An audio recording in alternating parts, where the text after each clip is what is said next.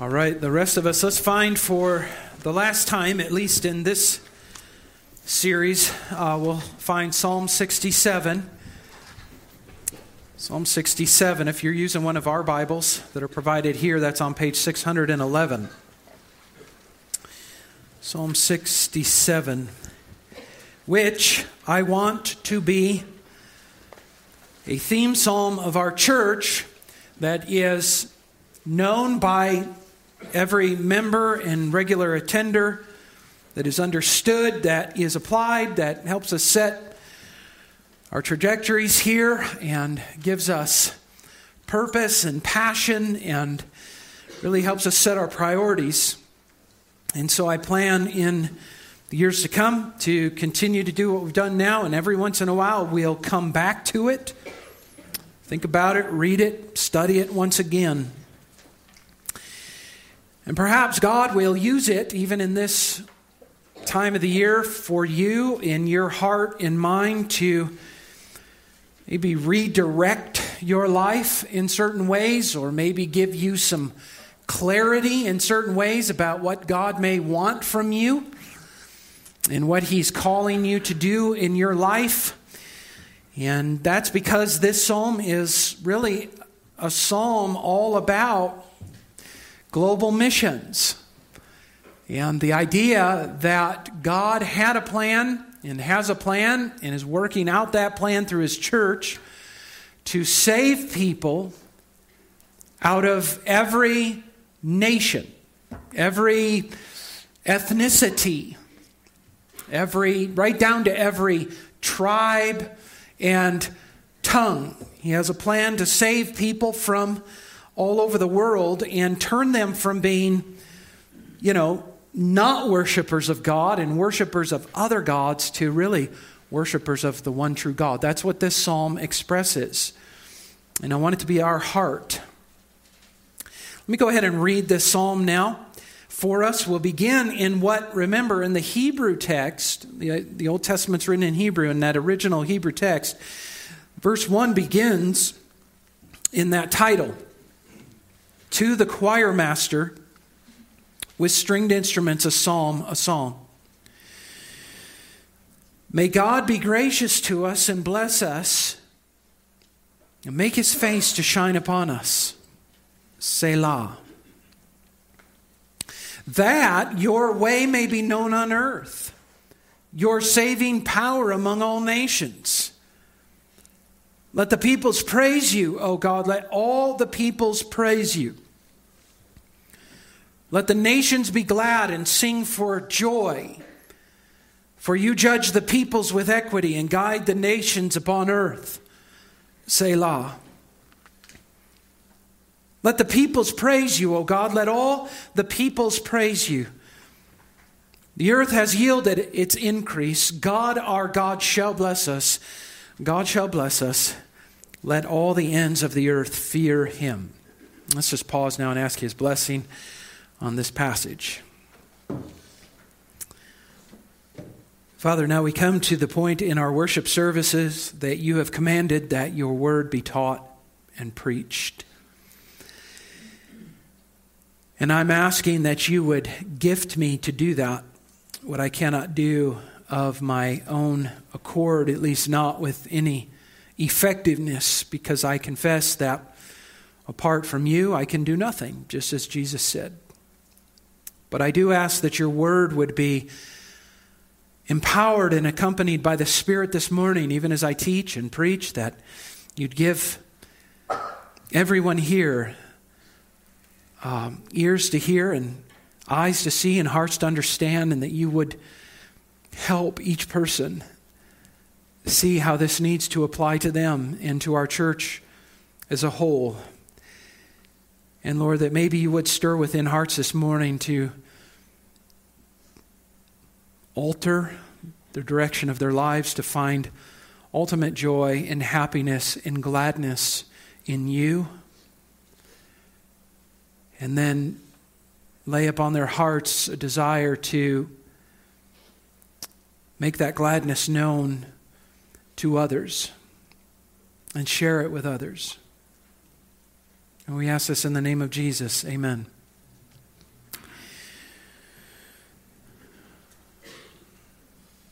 This is a psalm about global missions, expressing, of course, the psalmist's desire to see God worshiped all over the world by more and more people.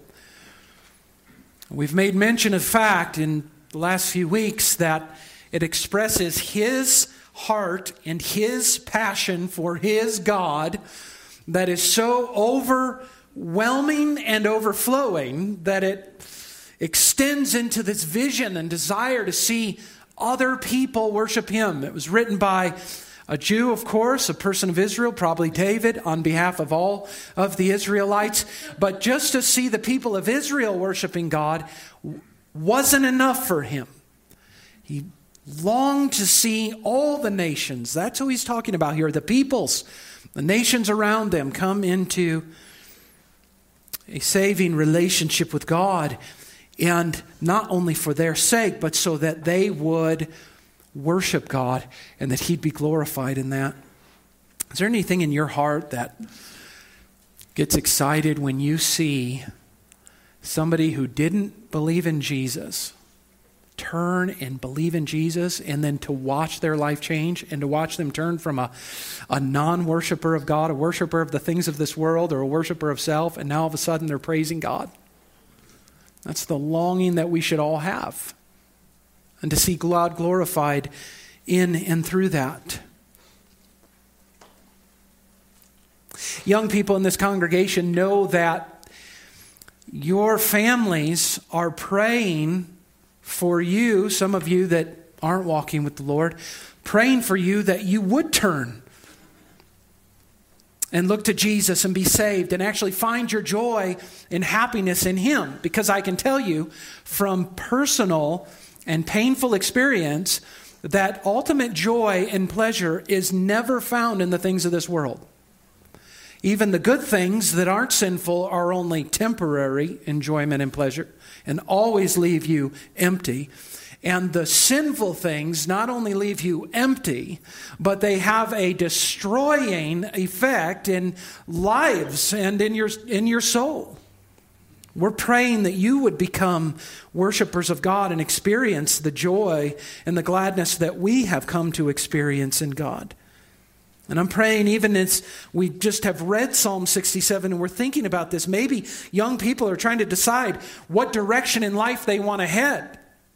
Maybe they're already trusting in Christ and they're like, what does God want me to do with my life? I could say that it would not be a wasted life.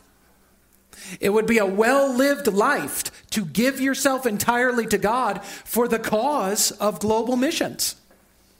And actually bringing the gospel that you've come to believe to people who have never heard it. There are still countless amounts of people around the world who need somebody to take the gospel to them and bring it to them. And our prayer is that that would be some, not just someone, but some from our church who would feel that call of God upon their lives. But I want this to be a familiar psalm with our church because I want this to be the foundation as we pray for our church, and we should be praying for our church. As you pray for this church, that this would be the foundation of your prayers for the church. That you would be praying Psalm 67 for our church as a whole. And I hope that you do pray for your church. And it's good to pray, and it's right to pray for what Graham sends out every week. There's these special prayer requests, people that are suffering, people that are struggling. Pray for those people. It's good to pray, too, for the people you know in the church and the things they're walking through. But I'm asking you, in addition to that, to pray generally for the church as a whole. To be praying for God's direction and just what we're going to read in here, grace and his blessing upon us as a whole. Commit to doing that, really on a daily basis, that God would use our church and that God would bless our church. You know, one potential problem, and I don't want to spend a whole sermon on this, but another potential problem as people encounter Psalms 67 that I thought about this week is the fact that it is a corporate prayer, isn't it? He's using those plural pronouns like us, right? And he's praying on behalf of the whole nation of Israel. So he's not just praying for himself, these things. He's praying on behalf of all of God's people, and that's a pattern for us. As a matter of fact, when Jesus was asked how to pray, the disciples asked, how do we pray? He said, pray like this: Our Father who art in heaven, hallowed be thy name. Right? Give us this day our daily bread. See, there can be, what can creep into Christianity is too much of an individualistic mind of it is just really about me and maybe those I know. But that shouldn't be the case. When you become a Christian, you're brought into the body as a whole, as a member of the body, interconnected with one another, you see. Too much individuality in the church life today that creates problems with prayers like this, because you may be praying this for yourself, but you don't really think about it in the context of what it's supposed to be for all of the people of God. We're praying this for our church. You know, probably one of your favorite letters in the New Testament is one of my favorite letters in the New Testament, and that's the letter of Philippians. And I plan on taking Philippians and preaching a message from it eventually here, because it was foundational a number of years ago in restructuring our mission program.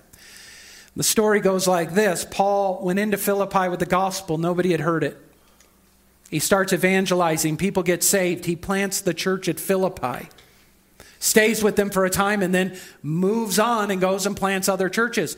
But the church continued to grow and prosper to a degree. And 10 years later, Paul is in Rome, in church, imprisoned in Rome. And the church at Philippi had still been supporting him for those 10 years, caring about him, praying for him. They had this partnership in the gospel. And when they heard he was in Rome, they sent Epaphroditus to him, who brings him these gifts and encouragement from the church on this short-term mission trip. And he writes to thank them about that and for their partnership in the gospel. And he says this in Philippians 1, verse 27. He says, only let your manner of life be worthy of the gospel of Christ, so that whether I come and see you or am absent, I may hear of you. Listen, all of you together as a church now, that you are standing firm in one spirit, with one mind, striving side by side for the faith of the gospel. Striving, listen, side by side for the faith of the gospel. You see what Paul's vision for a church is? Not a bunch of individuals that show up to see what the church can do for them, but more that you are together in this, working together as a team for the advance of the gospel. So pray this for your church.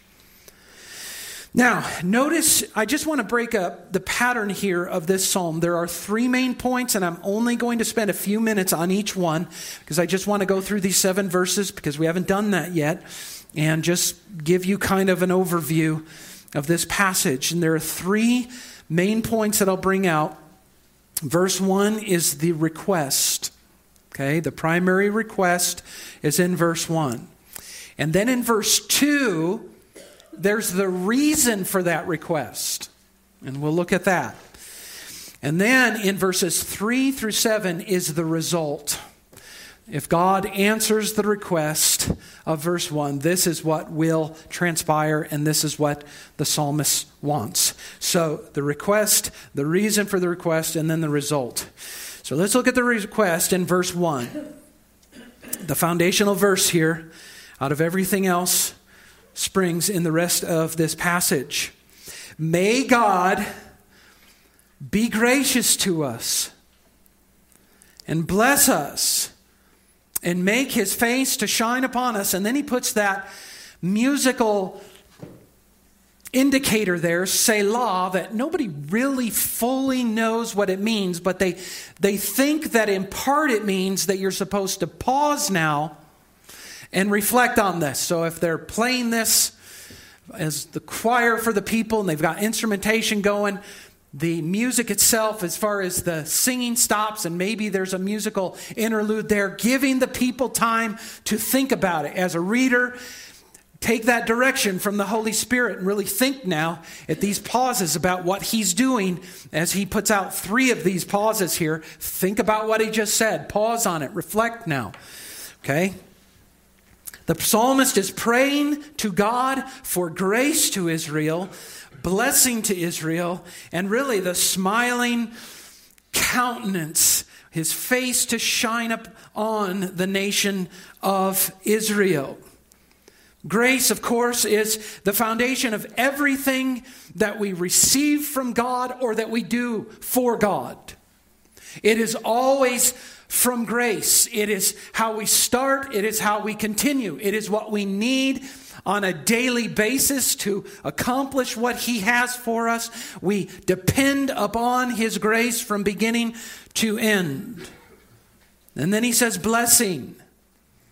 And here are 2 ways in which a Jew might think of blessings. First of all, of course, and our primary thing that we're thinking about is spiritual blessing. You know, like Paul says in Ephesians chapter 1, that God has blessed us with every spiritual blessing in the heavenly places in Christ. We're praying for spiritual blessings and change in Christ's likeness and the fruit of the Spirit being born in us and love and joy and peace and all of these things. We're praying for blessing. And maybe even as you pray this for our church, you're praying for the continuing physical blessings that the church gives to us. Like money to do missions with, money to do ministries with, or people. Blessing us with people who contribute in different ways. Praying that God would continue, even as he has, to bless us in all of these ways. And then, of course, his smiling countenance would be upon us, that his face would shine upon us. You know, you can tell when somebody looks at you and they're not happy with you, right? Usually they're frowning upon you, or they're angry with you, or they're disappointed in you. What he's praying for is that knowledge and that experience that God is for us and loves us and that he's happy with us and pleased with us, you see. This verse is a reflection. What the psalmist had in mind was the reflection of the blessing that God gave to Aaron, the first priest of Israel, to put upon his people. It goes like this. Listen, Numbers 6, verses 22 to 27. I'll have it up on the screen. The Lord spoke to Moses, saying, "Speak to Aaron and his sons, saying, thus you shall bless the people of Israel. You shall say to them, the Lord bless you and keep you. The Lord make his face to shine upon you and be gracious to you. The Lord lift up his countenance upon you and give you peace.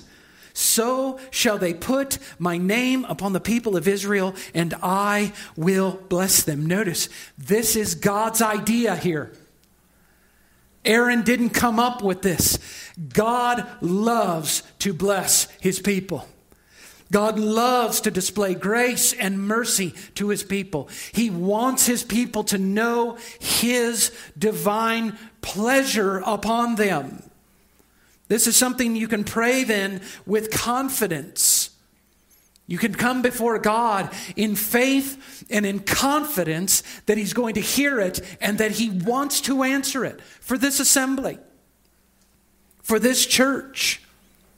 And you notice the confidence even of the psalmist, Psalm 67 again, and look down at verse 6 and 7. The earth has yielded its increase. God, our God, shall bless us. God shall bless us. Let all the ends of the earth fear him. This will happen, in other words. It's a prayer of confidence because he knows who his God is. He knows his God loves to be gracious to his people. And friends, the more grace that he bestows upon us, is it not true?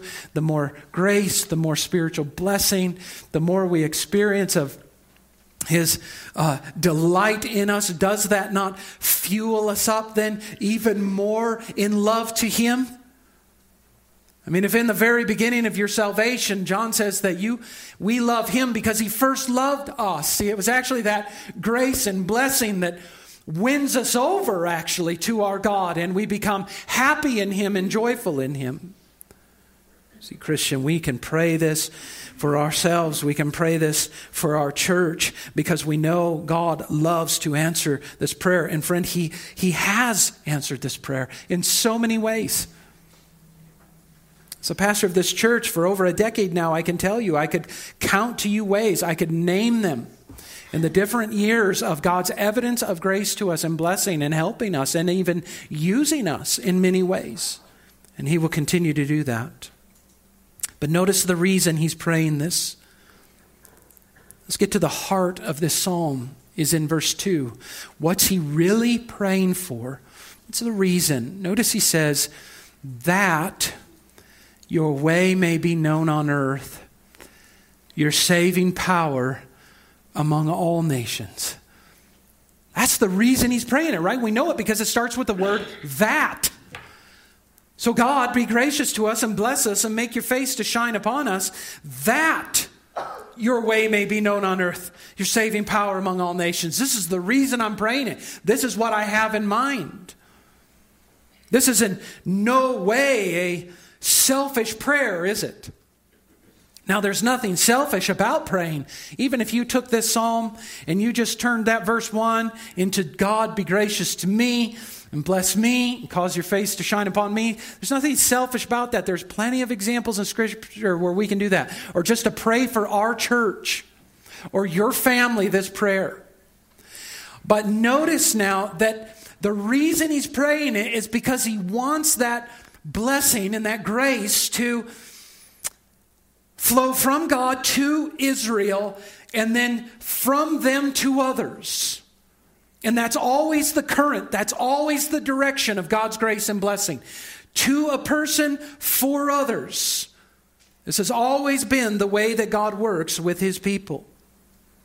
We can ask this and we can be confident that God will answer it, especially if we ask it in keeping with his will to expand the gospel to the nations.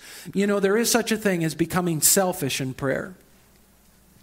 Matter of fact, James chapter 4, verse 3 says to this, he's rebuking those people. He says, you ask and do not receive because you ask wrongly to spend it on your passions. See, when we prayed in the first passage for grace and blessing, we can include in there, maybe as a church you can pray for financial provision and prosperity. But for what purpose, God might ask? See, this is where the prosperity preachers that you'll see on TV and other places, this is where they go so drastically awry. They ask God for these blessings, but for what? So they can spend it on their passion, so they can build their gazillion-dollar homes and wear $10,000 tennis shoes on the stage. That is selfish praying. What we learn from God, especially in Christmas, do we not? That God is anything but a selfish God. Who, when he sees a world lost and hurting and in sin, what does he do? He, in love, sends forth his Son. He gives his only Son. And we see that example of selflessness and living for others in the example of Christ, do we not? Has there ever been another man who has ever lived, man or woman, who has lived their entire existence for the glory of God and the good of other people, and that alone, other than Jesus Christ? Friends, this is what we see in the gospel. This is what we see in Christmas time, that we are asking grace and blessing upon us, yes, for us, because we love God's grace. And Robert Murray McCheyne said, it's a mark of true grace to desire more. I get it. We want more when we've tasted and seen that the Lord is good. We want more grace and we want more blessing, but not in a selfish way, because once God's grace comes to us, it's only natural then for us to want to see others experience this grace. Okay? So there's a wrong way to pray verse 1, a selfish way. But we want to pray it in the right way for the purpose, the reason of verse 2. Bless us, because if you do, then through us blessings will flow to others. And it's important to know, friends, that the psalmist knew this is God's plan, has always been for the nation of Israel, to bless them so that they can be a blessing. If you go all the way back in your Bibles, Genesis 12, I'll put it up on the screen, right in the beginning, when God is going to form this nation of Israel through this man Abram, God will later rename Abraham, of course. And the Lord said to Abram, "Go from your country and your kindred and your father's house to the land that I will show you, and I will make of you a great nation. And I will bless you and make your name great so that you will be a blessing. I will bless those who bless you, and him who dishonors you I will curse. And notice, in you all the families of the earth shall be blessed." So what is this, in Psalm 67, the one who wrote this descendant of Abraham? What is he praying for? Verse 1, fulfill your promise, God, and bless us as a people so that we can then be a blessing. And your way can be known on earth, and all the families, all the ethnicities, and all the peoples of the world can come to know you. They can be blessed through you. God's design for Israel has always been for them to be a channel of blessing to the nations. And then, of course, we see about it happening. We see its fulfillment in Jesus Christ. And this is why Matthew begins his genealogy by saying, this is Jesus, the Messiah, the son of Abraham. Here it is. God's fulfillment to the nations.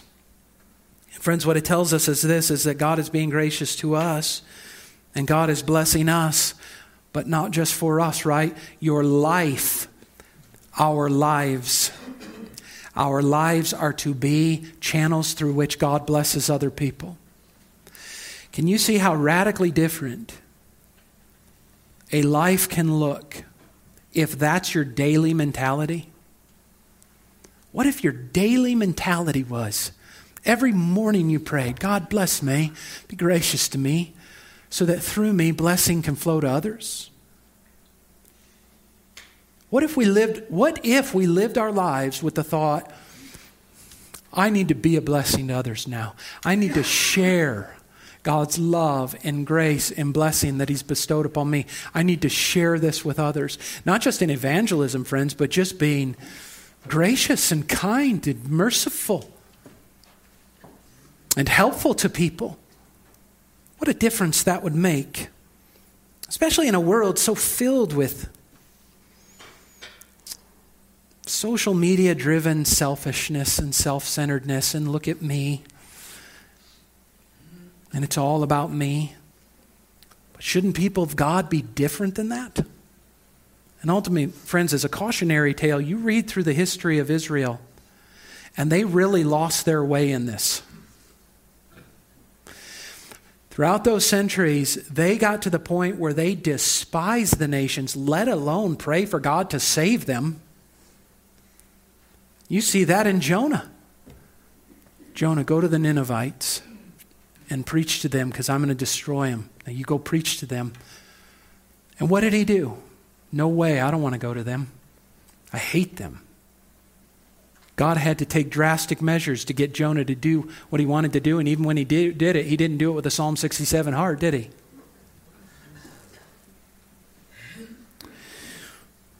One thing that can stand in the way of a church's desire to see global missions expand and even care about global missions is because the church at times becomes too intertwined with the political affairs and the concerns of the United States, to the extent that we become nationalistic to the exclusion of any of the nations around us.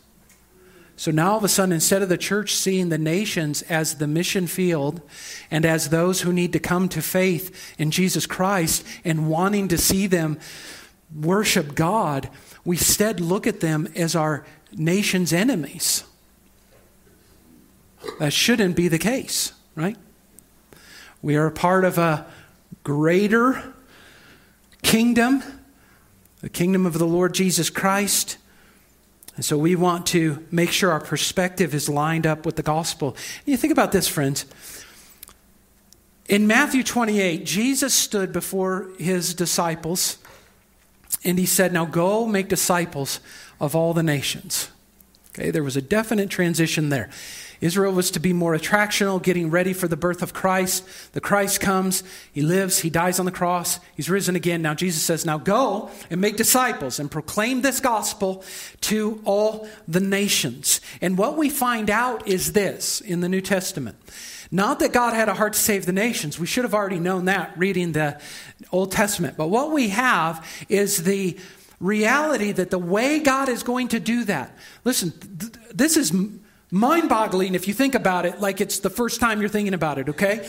That God is going to expand the church and save people and make worshipers of himself through his people, beginning with those disciples in Matthew 28. And God, I was thinking about it this week, just meditating on this. God could have done it any way he wanted to. Could God not have just sent, could Jesus just not go, the risen Jesus, to the nations and stand before them in his glorified risen state? Say, here I am, this is what I did. Now repent and believe in me. Could have done that. He could have sent angels. Like powerful, perfect, righteous angels who don't need to buy plane tickets or train tickets or get on a boat or learn a language. They would be able to just appear to these people groups and proclaim the gospel to them. People could be saved. And yet what God does is he says, no, this is the way I'm going to do it. Through this motley crew of misfits. This is the way he's chosen to do it, through his people. Why would he do it that way?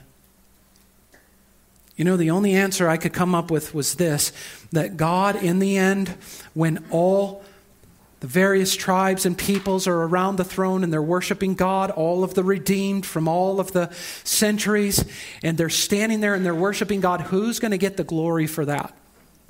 Not their missionary. God's going to get it. As a matter of fact, Paul says this when he was talking in 2 Corinthians 4, he's discussing his ministry that he has to be a missionary and to go preach the gospel. And he says this, but we have this treasure in jars of clay, this treasure of preaching the gospel, to show that the surpassing power belongs to God and not to us. And Christian, let me encourage you first personally and then as the church. You may not think you have much to offer. You may recognize your own weaknesses, your failings, your faults, your sins, your shortcomings. But friends, that's the people who recognize that and then say, yes, but God be gracious to me and bless me and cause your face to shine upon me, that through me your way may be known on earth and your saving power among all nations. God specializes in that. That's who he uses. We never want to say something like this. You ever heard somebody say, man, if God could just get a hold of that, that smart person's heart and use them, or if God could get a hold of that celebrity or that, wealthy person, imagine how much God could do through them. Guys, that's so contrary to the way God even thinks. Matter of fact, every time a celebrity becomes a Christian or says they have, you should actually shudder in many ways, because they will oftentimes publicly humiliate the gospel of Jesus Christ. Friends, God works through the foolish and the simple. He works through small churches like ours and delights to do so. You may start praying this and thinking, man, God can use the big churches. He can use the celebrity churches and pastors to do things, but our little church, what can we do? How can God use us? You see, friends, churches like us are God's specialty. This is how God has always worked. The whole gospel evangelizing of the world started with 11 stumbling, bumbling disciples. I hope they'll forgive me if I meet them in heaven one day for saying that, but they admit it. They write about themselves and all their doubts and fears and failures and sins. And that's how God works, so that he gets all the glory. And then the result, just briefly, let's read it one more time, verses 3 to 7. What's the result of all of this? Global worship. Let the peoples praise you, O God. Let all the peoples praise you. Let the nations be glad and sing for joy, for you judge the peoples with equity and guide the nations upon earth. Let the peoples praise you, O God. Let all the peoples praise you. You'll notice in those verses that this is true worship. Do you remember what he didn't find when he came into this world, even among his own people, was true and genuine worship, or very little of it. Everybody did what they had to do because that was what was commanded of them. But what this pictures is true, joyful, glad worship, isn't it? Means that global missions isn't about going out and Christianizing people, but really that people would have the new birth and the change of the heart, that actually from their heart then they become glad in God. It's a global expansion. It's a massive prayer. All the people's God praising you. Notice in the goal of gospel missions is always the worship of God. The goal of your evangelism is always the worship of God. When you're sharing the gospel with somebody, the ultimate goal of it is that they would become worshipers of God. One of my former pastors was asked to preach at a pretty large missions conference at a pretty large university, Christian university once. And their theme for the whole conference was 6 billion reasons. 6 billion reasons for global missions. And you know by that what they're referring to is that at the time there were 6 billion people on the planet. I think there are more now. And he got up there, and if you knew him, you would know this is exactly what he would do. One of his first lines was, "There are not 6 billion reasons for global missions." Much, I'm sure, to the chagrin of the coordinators and the people that invited him. He said there's one reason for global missions, and that is God and the global worship of God. See, what we strike a chord in here is that the psalmist isn't praying just for the good of those people. Oh, it's there. You've got to have a love for people, and you got to want them to be saved so they don't go into eternity without Christ. But that's not the main goal of missions. The main goal of missions is that God would be glorified as people come to worship him. And that's really what's going to fuel our mission program here. And friends, think about this. Every Sunday as we gather, and as we sing songs to God, and as we pray to him, and as his word is read and preached, and as we take the Lord's Supper, we're worshiping, right? That's why we call this whole service a worship service, where we're praising God and we're thanking God and we're crying out to God. Every week as we get together, Psalm 67 is being answered. Is it not? The vast majority of us here are not from Israel's descendancy, are we?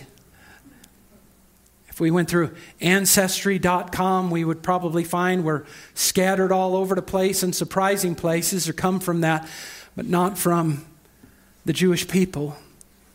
Which means this is a living, breathing example, an illustration every week of what God does in people's hearts as you come, I'm sure, with hearts filled with gladness and joy, loving God and wanting to praise him and seeking him in worship.